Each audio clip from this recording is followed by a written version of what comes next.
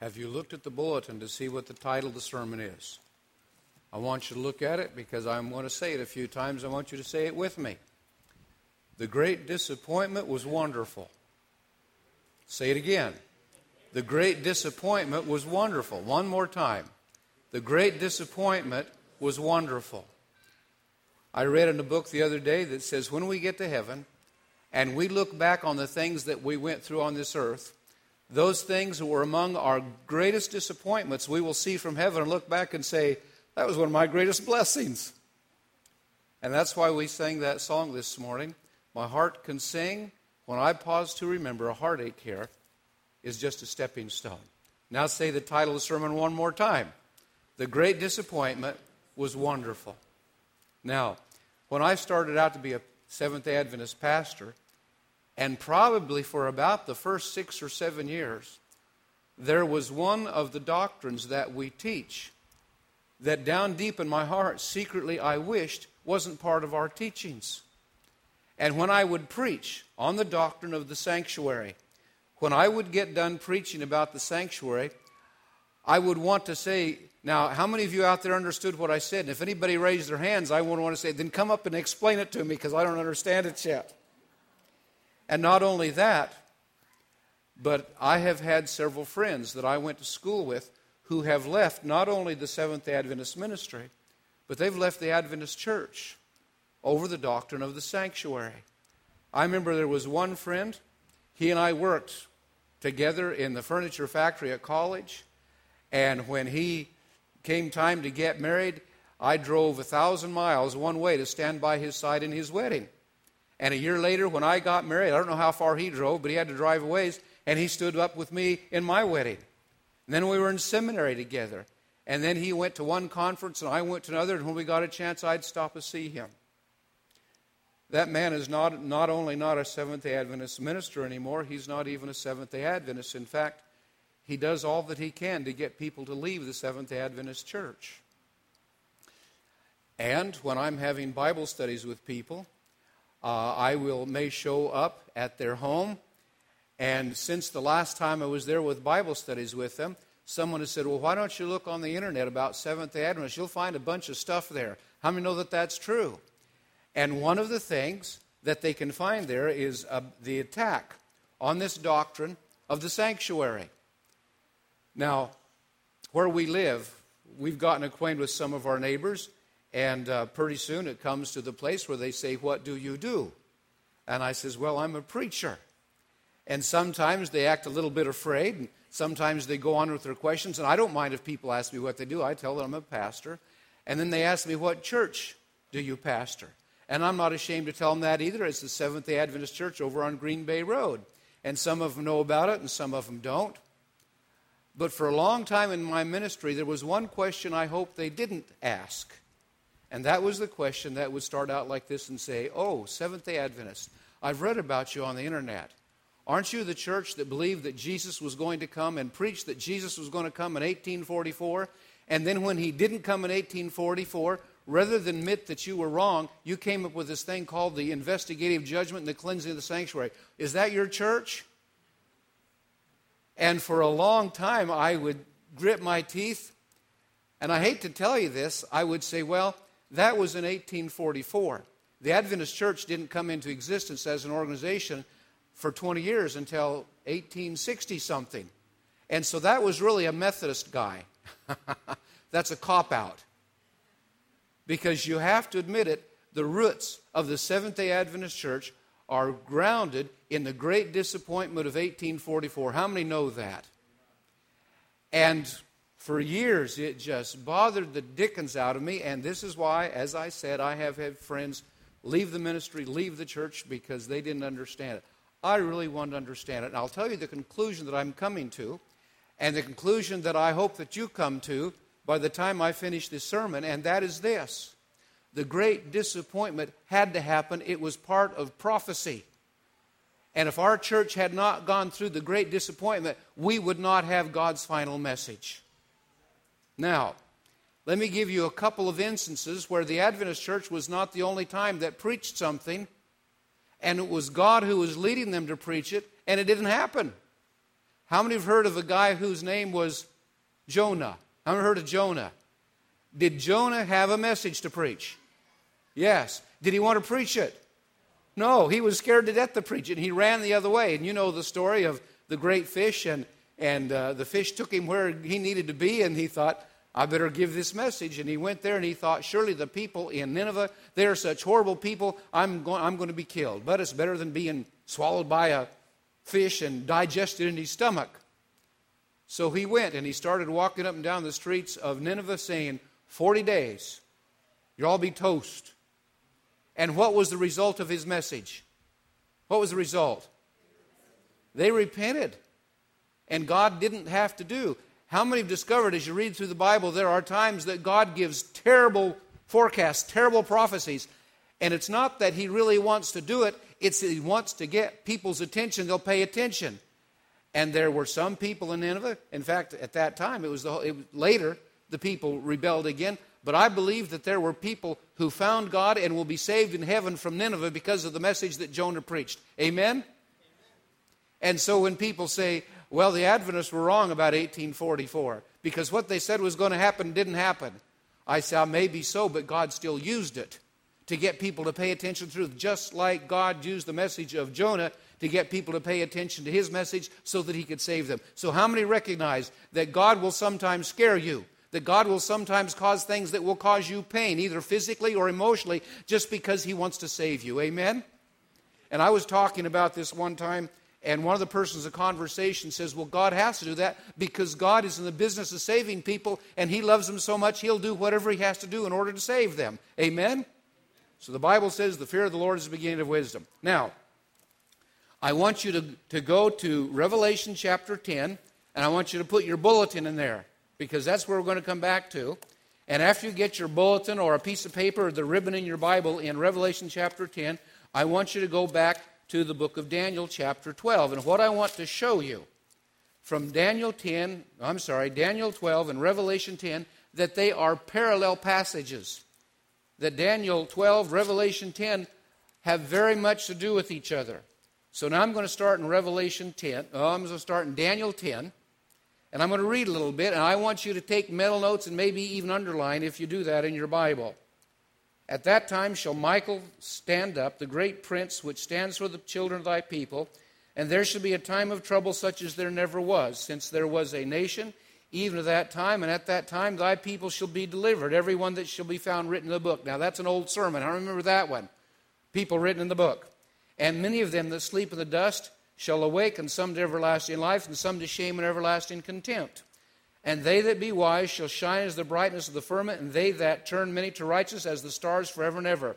Verse 4, famous Adventist text. But thou, O Daniel, do what? Shut up the words, seal the book, even to the time of the end. Many shall run to and fro, and knowledge shall be increased. Now, put something in Daniel 12, and go to Revelation 10. But we'll go back to Daniel 12. Oh, I need to put something in here too. All right. Revelation 10, starting verse 1. And I saw another mighty angel come down from heaven, clothed with a cloud, a rainbow was about his head, and his face were as the sun, his feet as pillars of fire. And he had in his hand, what? A little book, what? Opened. Now, pause right there. And go back to Daniel 12. In Daniel 12, you have a book, and the angel says what? Close it. Now, when the angel tells the book is closed, what does that mean in Bible prophecy? Did Daniel understand some of the prophecies? You read through Daniel 12, and there's things that Daniel wrote that he didn't understand. So in Bible prophecy, when a book is closed, it means you're not going to understand it right now. Are there things that God has said that we don't understand? He closed it. But when you come over to Revelation chapter 10, you find an angel, and he has a book. But what's the difference between the book in Revelation 12 and the book in, 12 and 10? Daniel 12 and Revelation 10. What's the difference? In Revelation 10, the book is opened, right? Now, look again in Revelation chapter 10 and verse 2. After it says he has the little book is in heaven, he set his right foot upon the sea and his left foot upon the earth. Now go back to Daniel 12. And notice what it says in verse 5. Then I, Daniel, looked, and behold, there stood other two, the one on this side of the bank of the river, the other that side of the bank of the river. So what you have in Revelation 10 and Daniel 12, the angel that has the book, he's standing by water and land. How many can see that? How many can already see that these two chapters of the Bible kind of complement each other? The same thing is happening. Then back in Daniel 12 again, here's this angel with his feet in water and land. In verse 6 says, and one said to the man clothed in linen, which was upon the waters, how long shall it be to the end of these wonders? See, the book's closed. When's it going to be open? Verse 7. And I heard the man clothed in linen, which was upon the waters of the river, which held up his hand and his left hand unto heaven, and swear by him that liveth forever, it shall be for a time, times, and half a time, when he shall have accomplished to scatter the power of the holy people, and shall things be finished. And I heard, but I understood not. See, didn't understand, and said, O my Lord, what shall be the end of these things? And he said, go thy way, Daniel, for the words are closed up and sealed to the time of the end. Now go back to Revelation 10. And in verse 3, it says, and he cried with a loud voice, as when a lion roars. When he hath cried, 7 thunders uttered their voices. So you have this angel, water, land, the book open. And in Daniel 12, he's talking about the time of the end, right? Seal it up to the time of the end. When you get to Revelation 10, it's talking about things that are going to be happening at the time of the end. Now, let me tell you ahead of time the conclusion I have come to, and you can see if you think that my conclusion is the correct conclusions. I believe that Revelation chapter 10 is a prophecy about the great disappointment. And there's several reasons I believe that. Number one, the prophecy that started the 1844 movement came out of the book of Daniel. Because there was a man whose name was William Miller, who at the time, well, actually, when he started studying the Bible, he was an agnostic, which means he was almost an atheist, but not quite. And he says, I don't know if there's a God or not. But he was trying to persuade his family and his friends that there wasn't a God. And he thought, the way I'm going to persuade them that the Bible is wrong is it makes prophecies. So he went through and he started studying the prophecies. And for several years, he studied the prophecies. And by the time he got done studying the prophecies, he not only believed in God, that the Bible was the Word of God, but as he went through Daniel and Revelation, he came to the conclusion that Jesus was going to come. Now, the text that he read was Daniel 8:14, which I'm not going to spend a lot of time with, but it says, unto 2,300 days, and then shall the sanctuary be cleansed. And as he did the study, as if you've gone through Adventist evangelistic meetings, which I'm not going to do right now, he correctly came to the conclusion that sometimes in the 1843, 1844, Jesus was going to come. Because he did the math. And if you've ever studied those, Daniel 8, Daniel 9, all those different processes of Daniel 9, you'll recognize, and there's other people came to the same conclusion, 1843, 1844 is going to be a significant time in history. And he misinterpreted what it means to cleanse the sanctuary. He thought all sin is going to be done away with in 1844. That means Jesus is going to come. And that's what he was preaching. And he didn't want to do it, just like Jonah didn't want to do it. And if you've read the story about William Miller, it says that he'd studied these things and he thought, this is right. And he couldn't come to any other conclusion, but he didn't want to tell anybody. And he was under conviction he should tell somebody. And so he says, Lord, I will tell it, I will preach this if someone comes to my house and asks me to preach. And he was a farmer, not a preacher, and he hadn't been asked to preach. And he thought, I get out of it then. And within 10 minutes after he'd prayed that prayer, his nephew showed up at his farmhouse door, knocked on the door, and says, Uncle Bill, the preacher's sick, and he's not going to be able to preach tomorrow. Would you come over and preach in our church? And William Miller didn't say anything. He was just mad. And he walked out of the farmhouse and walked about a block over to a maple grove. And for 4 hours he out there, and he was angry with God that he'd answered his prayer like that. And Adventist historians says a farmer walked into the maple grove and a preacher came out. And he went and people listened and the word spread. And within a few years there were over 50,000 people who believed that Jesus was going to come in 1844. Jesus didn't come in 1844, obviously. And you never saw such a bunch of disappointed people in all your life. Of course, you saw a lot of relieved people too who were making fun of the people who were disappointed. Because when the sun came up on the morning of October 23, 1844, and Jesus wasn't there, these people were so disappointed. And most of them went back to their old churches or gave up Christianity at all, but there was a small group of them that said, it seemed like God was really leading us. Where did we go wrong? And the Holy Spirit led those people to start studying the Bible again so that they could see that the date was right, but the event was wrong. I'll tell you what I believe the event was. God wanted to start a message that would prepare people for the second coming of Jesus. Amen? And when it says the sanctuary will be cleansed, I ask myself the question, as they did, why does the sanctuary need to be cleansed?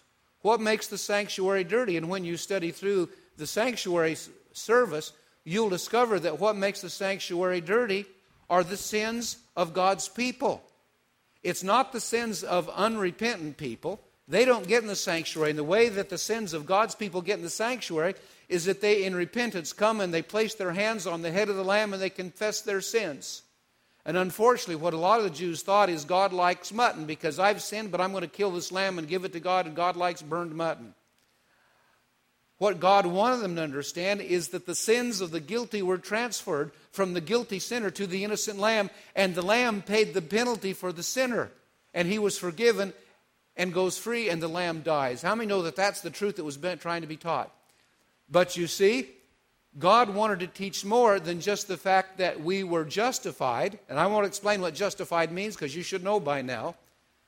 But He also wanted them to teach that He could sanctify them. He pronounces them just, and then He begins a work in their life that makes them to be as He's already said that they are. Are you with me?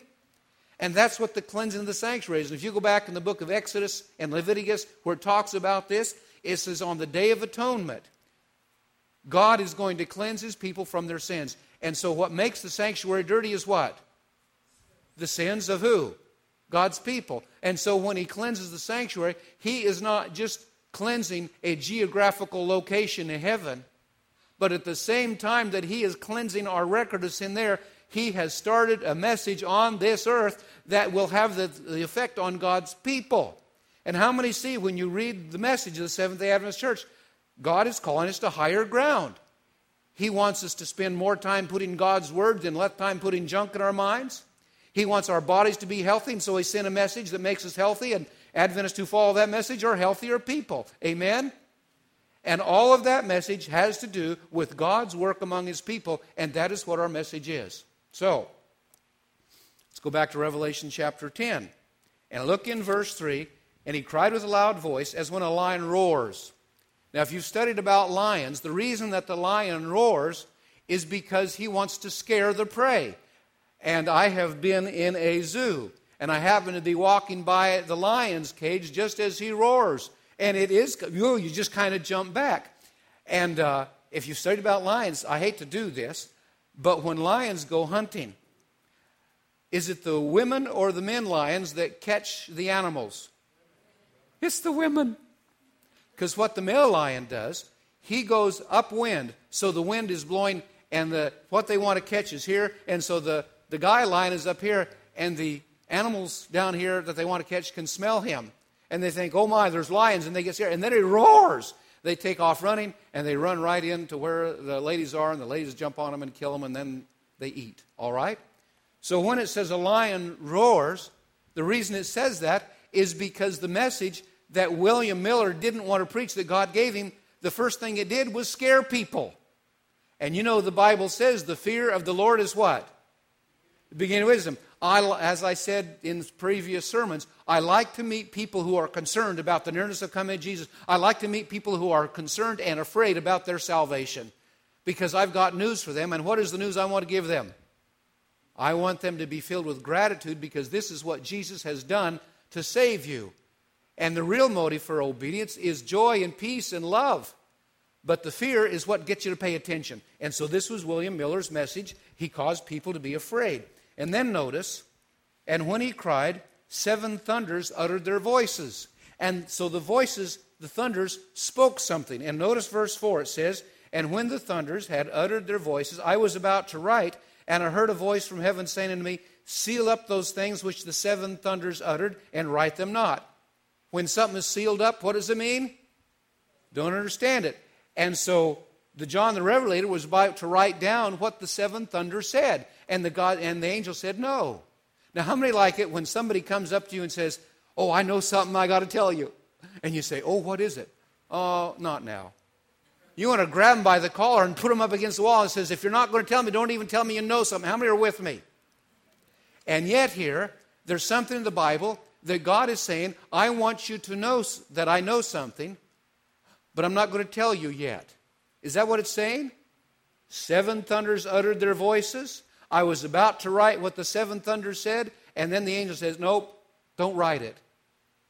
Because what the seven thunders were saying was, we're giving this message of fear to do its work. And you're going to preach that Jesus is going to come in 1844, but he's not really going to come. But the fact that you think he's going to come is going to get you busy reading your Bible and getting close to God. Is that good? But had they known, had the people in Nineveh been told ahead of time, this guy's going to come along, he's going to preach a message, he's going to scare you, but it's not really going to happen, they wouldn't have repented. And when God sent William Miller to preach the message, Jesus is going to come October 22, 1844, and they looked at the text, and they looked at the math, and they looked at it, and they thought he's going to come. God wanted them to believe that he was going to come, even though he wasn't going to come. How many can see that that's what probably the thunders were saying? Here's the message that scares you like a lion roaring. And then later they found out. All right? So did God know he wasn't going to come in October 22, 1844? Did God know that? Did he want the people to believe that? Does God sometimes cause crisis in order to accomplish something that needs to be accomplished? Now, I hate to tell you this story, but I'm so full of stories. But we lived over in Bethel. And if you've ever been over to Bethel, the house, at least at the time that the pastors lived in, was the front door was on a porch, take a couple steps down, but there's a hill. And you go around back, and there's a door down there too on the lower level, and the garage is down there. Now, my wife is neat and tidy. I married a good lady to be my wife, and she likes things neat and tidy, and if there's clutter around, she can't stand it. And so the house is usually pretty nice, unless she's a teacher and it's a week before Christmas and she's in charge of the Christmas program at the church school. Then things kind of, but I try to help her a little bit. Anyway, but the garage is mine. And that particular house had a wood-burning stove, and I had ordered a load of wood, but it wasn't already cut. It was 8 feet long pieces, and I set myself up a little sawhorse in the garage. How many of you have ever burned wood to keep yourself warm? How many knows that around? How many knows? How many of you know that around the place where you cut the wood, it's always kind of messy? But I said I didn't want to saw wood outside, and I didn't have a chainsaw, and I thought I'm going to get some exercise, and I'll just cut enough for each day in the garage. And so the garage was getting kind of messy, and it wasn't just the sawdust and everything, but how many men know what garages get like? All right. Well, my son calls. He's coming home from college, and he's bringing his girlfriend with him. And I know that when they come, he's not going to park out front and come to the front door. He's going to park where the family parks down below, and he's going to come through the door. And the door you got to come through is the garage door. And I had been intending to get the garage cleaned for a long time, but when my son said he's going to bring his girlfriend home, I thought if she comes through the garage door, which I know they're going to come through, and she sees what a messy job, she's going to think, oh, his son's going to grow up and be a slob. I don't want to marry him. So I got busy, and I cleaned the garage. Anybody know what I'm talking about? You want to do something, you don't do it, and all of a sudden, company's coming, and all of a sudden, you have time, and you get it done. Now, do you know what God did there? He knew he needed to cause a crisis to get people to do what he wanted them to do. And the last church I pastored, somebody gave me a box, and in it were little round wooden discs, about as big round as a silver dollar, and it just said on it, "To it." And he says, now you have around to it, so you can get busy. You know, I'll do it when I get around to it. Well, you've got the round to it now. How many recognize God causes his crisis to get things accomplished, and when the fear is past, he doesn't do what he's going to do? I see that as 1844. Are you with me? And this is what I think was happening here. Now, verse 5. And the angel which I saw up on the sea and upon the earth lifted his hand to heaven. And what did the angel say? What was the message that came out of the book that is now open? Verse 6. And swear by him that liveth forever ever, who created heaven and the things therein, and the earth and the things therein, and the sea and the things that are in, that what? Time should what?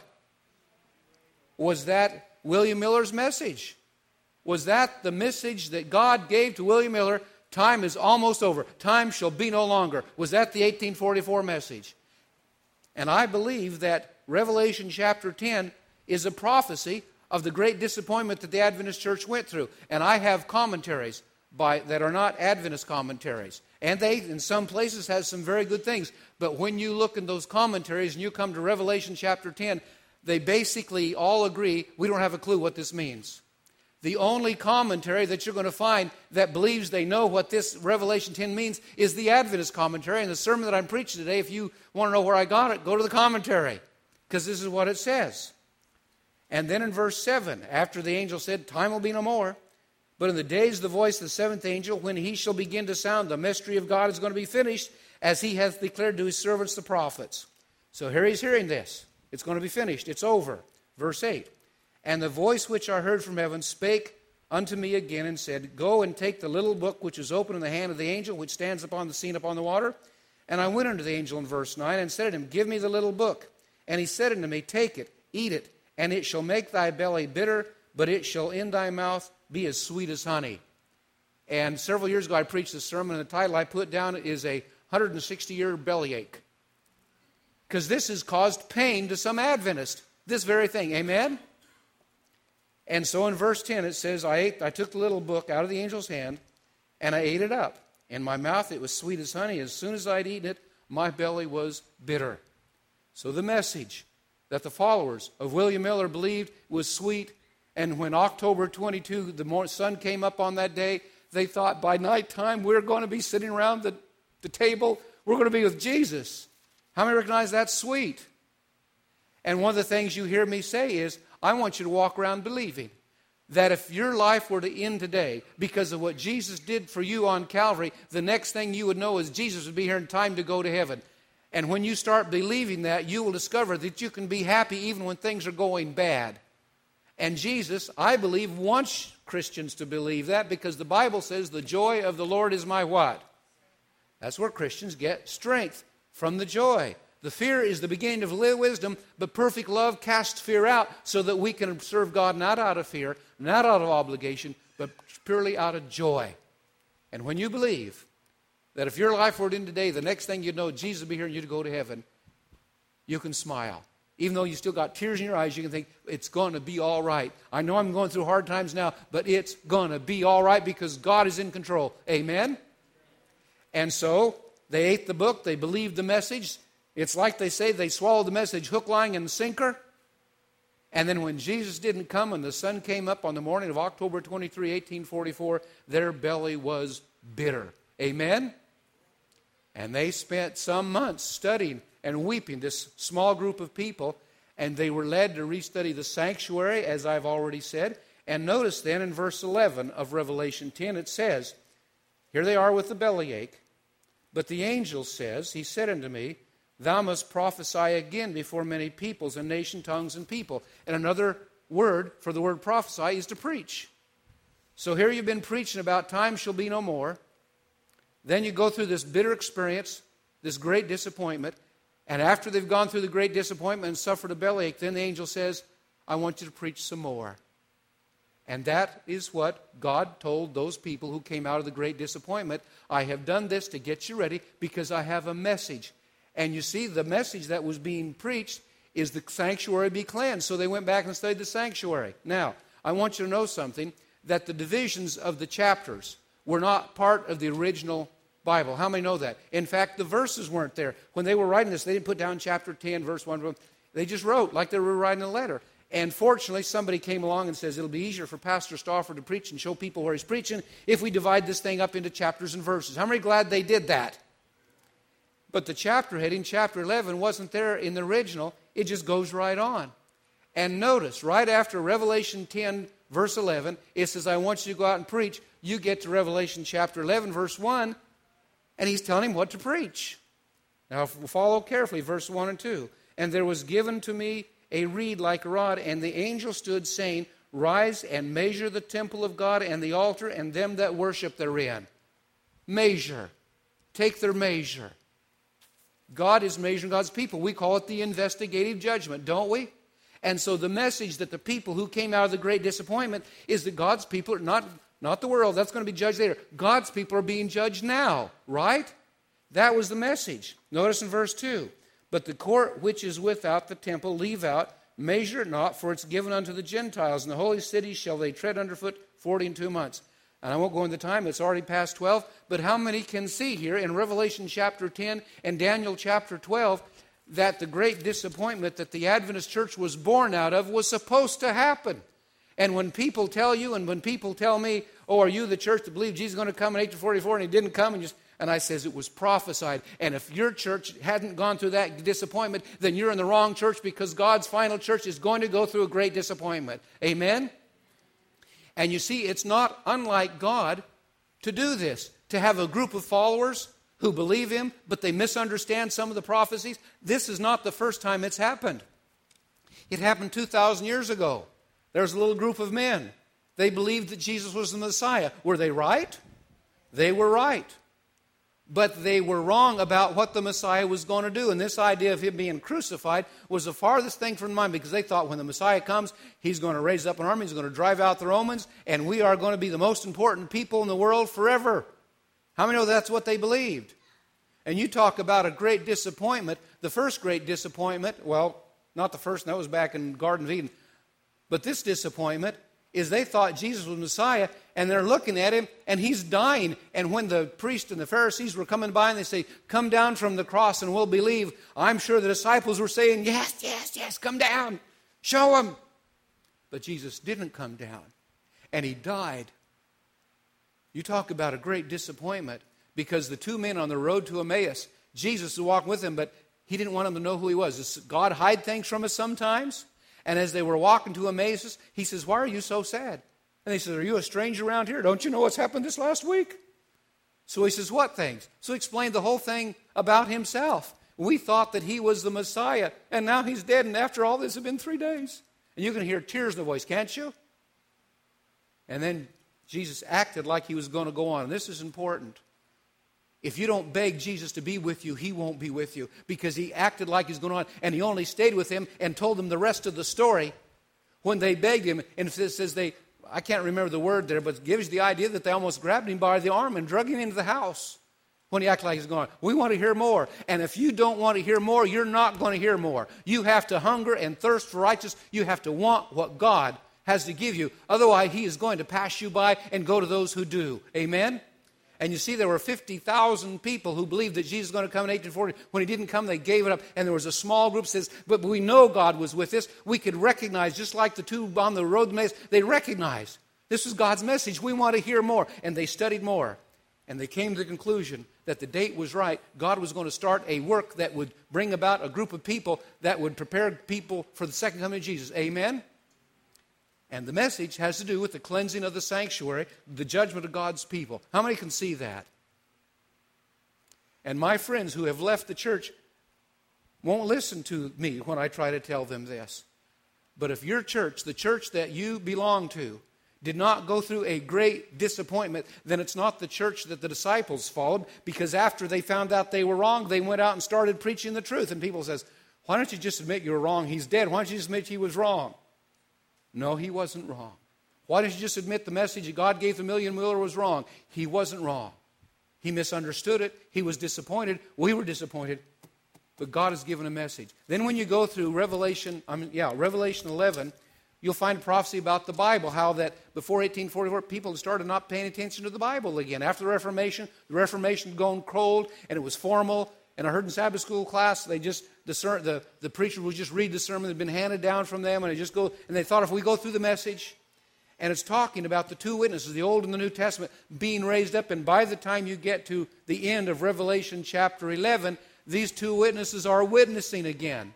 And notice when you get to verse 19, remember I told you about the thunders, they didn't understand? When you get to Revelation 11:19, the people who've gone through the disappointment are understanding, they're starting preaching, and they're explaining about the thunders. Let me show it to you here.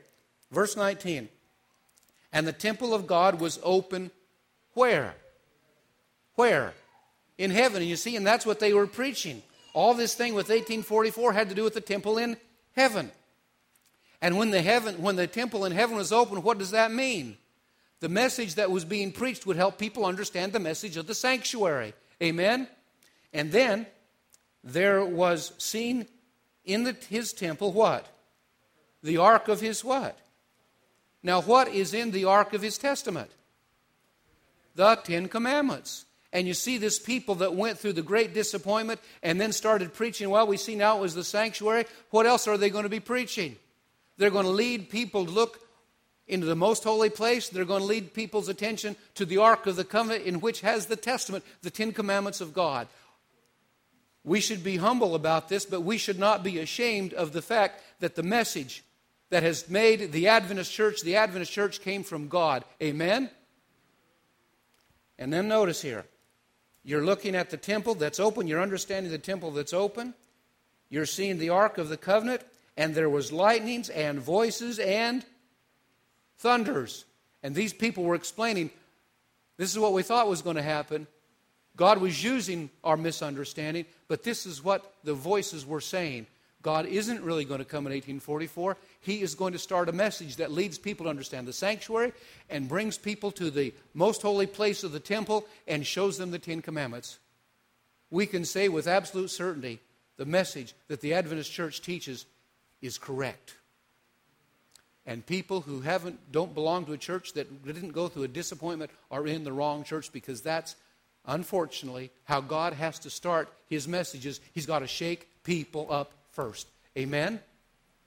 Now, the scripture that was read, I want you to read that, because it says, we have not followed cunningly devised fables when we preach this to you. We were preaching the pure Word of God. And there are Adventists now who are looking back at the roots and the beginning of Advent and think, well, there were just a bunch of simple farmers. We've got to modernize the Seventh-day Adventist church. We do not need to abandon our message. Amen?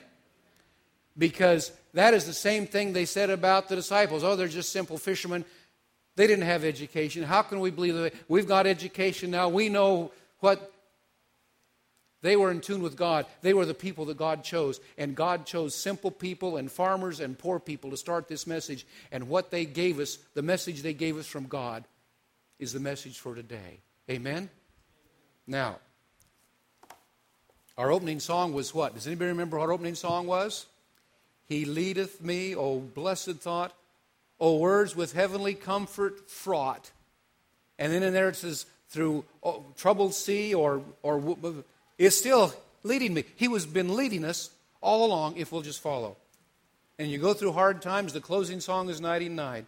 Be not dismayed, whate'er betide.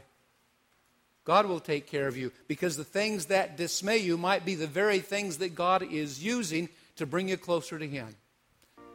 While we were singing this song, it reminded me of a part of the sermon I left out. I got to put in right here, especially when it says, all you may need, He will provide. God will take care of you.